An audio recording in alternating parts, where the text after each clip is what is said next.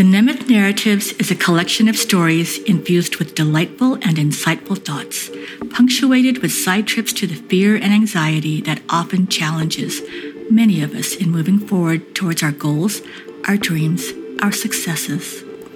This is a collection of stories narrated by the authors that take us through their personal journeys intermingled with the roller coaster ride of emotions. For some, it's the first time they've shared, and it started with one thought. Everyone has a story. Our collection of stories began as the participants coaxed their creativity out over plates of comforting Filipino food. Through the sounds of joyful sharing, Alicia, that's me, Emma, and Benito explained the concept of using community-friendly platform, a podcast, so that this group of younger generation artists and creatives in San Diego could share their journeys of hope. It was not an easy process. It took several months of self-exploration and intuitive storytelling by each of our subjects before they each settled on a topic and allowed themselves to hear their own voice and share them with us, the audience. The culmination of self and group growth led us to our first collaboration, the Nemeth Narratives. We thank and honor our storytellers for allowing us to accompany them on their journey. And the following artists are Adrian Pangilinan, Alexis Julio, Isabel Adamos, Jessica Mercado, Kayla Galang, Marian Aguas, Marisa Rojas, Martha Gators, Pauline Scully, Seth Dasho, and Trixie Aguiao. The Nemeth Narratives is funded by the Alexander and Eva Nemeth Foundation and done in partnership with the San Diego Filipino Cinema, a San Diego-based nonprofit. The project is led by the wonderful Alicia De Leon Torres, a creative writer and the deputy director of the Nemeth Foundation, Emma Francisca Bautista, an award-winning independent film producer, and me, Benito Bautista, an independent film director.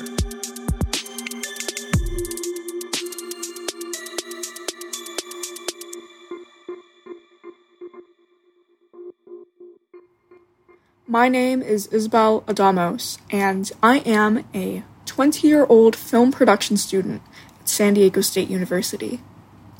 You're about to hear the narration from my short film, Whitewashed.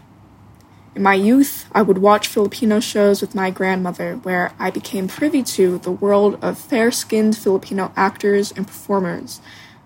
Playing outside in the sun, I was cautioned not to stay out for long, out of fear my skin would darken. Later, when bathed, papaya soap was used on my skin. Soon enough, I stopped playing outside and stayed indoors playing with my white dolls. Growing up in the northern hills of San Diego, a predominantly white community, I became acutely aware of how different I was from the majority. So badly did I want to feel accepted. I felt the need to prove my being here, and so I forfeited my culture for their approval. All the while, I felt ashamed for doing so. Ridding myself of my culture also meant erasing part of my identity. With my short film Whitewashed, I wanted to explore the experience of enduring colorism and conformity as a brown Filipino girl in white suburbs. Whitewashed has been showcased at a myriad of film festivals and exhibitions, gaining awards and recognition, such as Best Documentary at the Ivy Awards and a nomination at the All-American High School Film Festival, the largest student film festival in the world. I believe that diversifying the stories we tell merely expands the range of worlds we enter. The philosophy behind my filmmaking lies in tapping into experiences other than one's own. Experiences that make one uncomfortable. Experiences that force one to think. When you open the medicine cabinet in the living room bathroom, you will come face to face with 21 boxes of whitening soap. I counted. 22 if you include the bar and the bathtub. As a 4-year-old brown girl, I would play in my backyard, and before opening the sliding door, my grandmother cautioned, "Don't go under the sun." As a 4-year-old brown girl, I did not listen. I ran through my yard freely with a 4-year-old's fervor for exploration. After playing outside, my grandmother bathed me. Using the bar of whitening soap, I was not only cleansed of the dirt I played in, I was cleansed of my color. As I have grown, I have endured the flood of "you're too dark" comments and the "stay in the shade" warnings made by family members. These words have been sewn into the fabric of my childhood. Over the years, conformity became my best friend. I swam in a sea of white faces, practically drowning for their approval, only to come to the realization that I will never be them.